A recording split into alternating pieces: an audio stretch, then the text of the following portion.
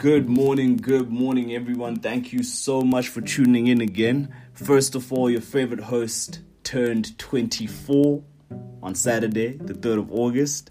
Big step. So, thank you very much. Yes. It's a big step, so I'm quite excited for the year to come.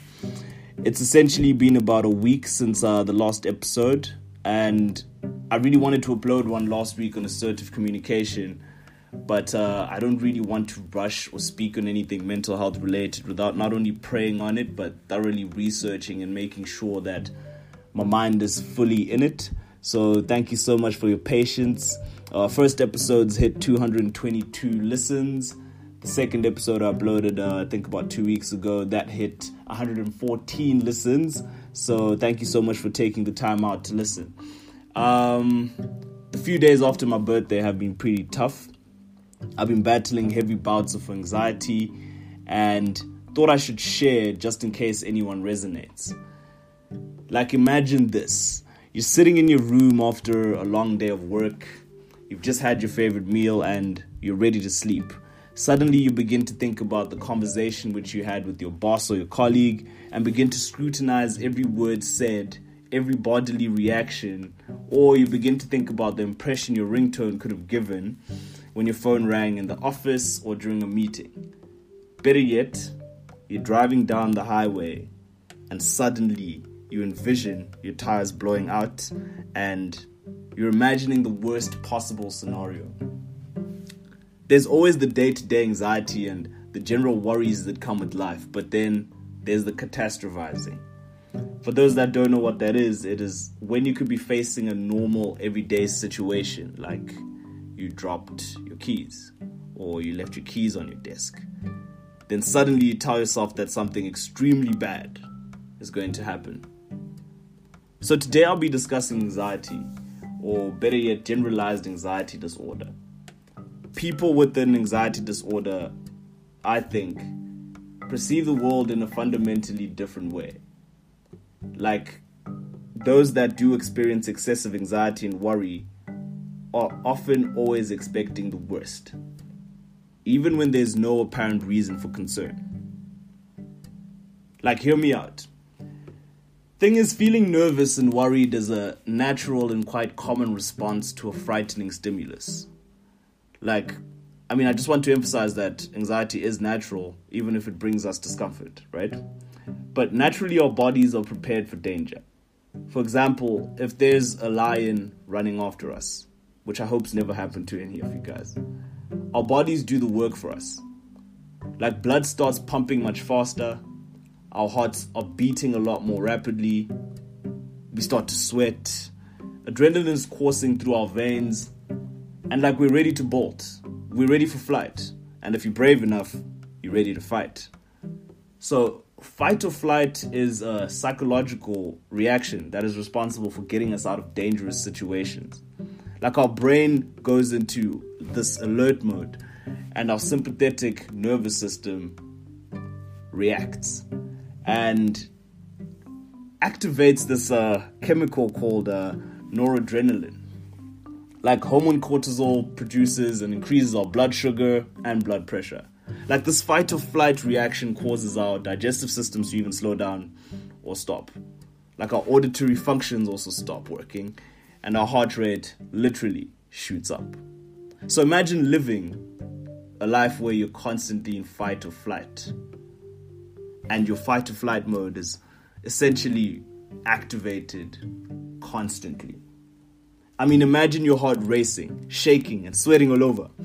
But instead of lasting for a few minutes, it's a constant state of over-alertness.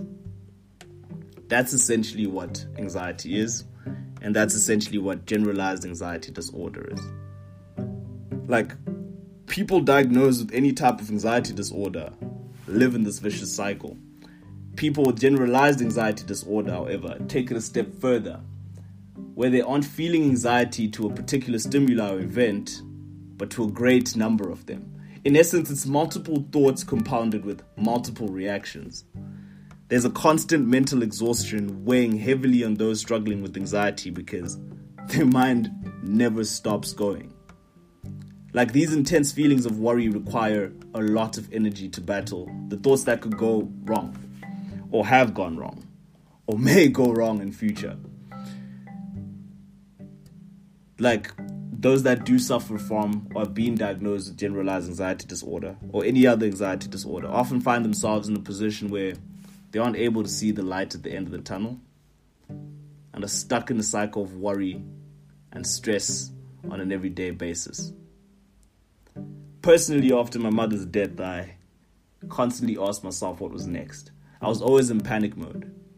Who would take care of me? Where's my next meal coming from? What will I do if all else fails? It was a constant battle. Turning 24 means those thoughts are a lot more prevalent. Am I where I should be? Am I fulfilling my purpose? Could I do better? Compounded with that is the pressures that come from my peers, social media, the music I listen to, and just generally some of the goals I've set for myself. There's a lot of anxiety that comes with that. Like, there's so much expectation, not only from myself, but those around me, which leads to that question that causes a lot of anxiety for all of us. Am I enough? Am I doing enough? You know, I find it hard sometimes to talk about certain aspects of my life and open up about certain things, especially related to anxiety. But one of the most fundamental, the easiest ways to overcome anxiety is by talking to a friend or a loved one. It could literally brighten up your day. Funny enough, I was listening to a podcast by Jerry Shetty, and he always offers certain remedies to things such as anxiety. So, running apparently usually helps. And I've actually seen it work because I run a lot. And it eases my anxiety quite a lot. Affirmations seem to work. Wake up in the morning, tell yourself, you are the head and not the tail. You're loved. You'll be successful. You will overcome. Another way to overcome anxiety is by journaling. I have this big brown book. So if you've seen me after work, during work, or if you visited me, that's my journal. It literally has all my worries. It has everything I've overcome, everything I want to overcome. It's a good reminder that you are able to overcome. If that doesn't work, I often use the app Headspace just to calm me down when things seem a bit blurry. What I want people to know is that myself and others with anxiety cannot stop these thoughts from happening. It's not how we want to think, because believe me, it's truly exhausting. So do not blame people if they ask silly questions, to which the answers may seem obvious. And please try not to be frustrated when people become upset with something that's trivial or mention something that's trivial to you. What I really ask is that you try to understand and try to be understanding as to how you react to those that are battling with anxiety. It is hard for someone who doesn't know what it's like to picture it, but it's very real for most of us and others. And really does help when you feel those surrounding you are supporting you and trying their best to understand. This is probably the longest podcast, but thank you for taking these 9 minutes out of your day to vibe, listen, and learn. Have an incredible weekend. You're loved.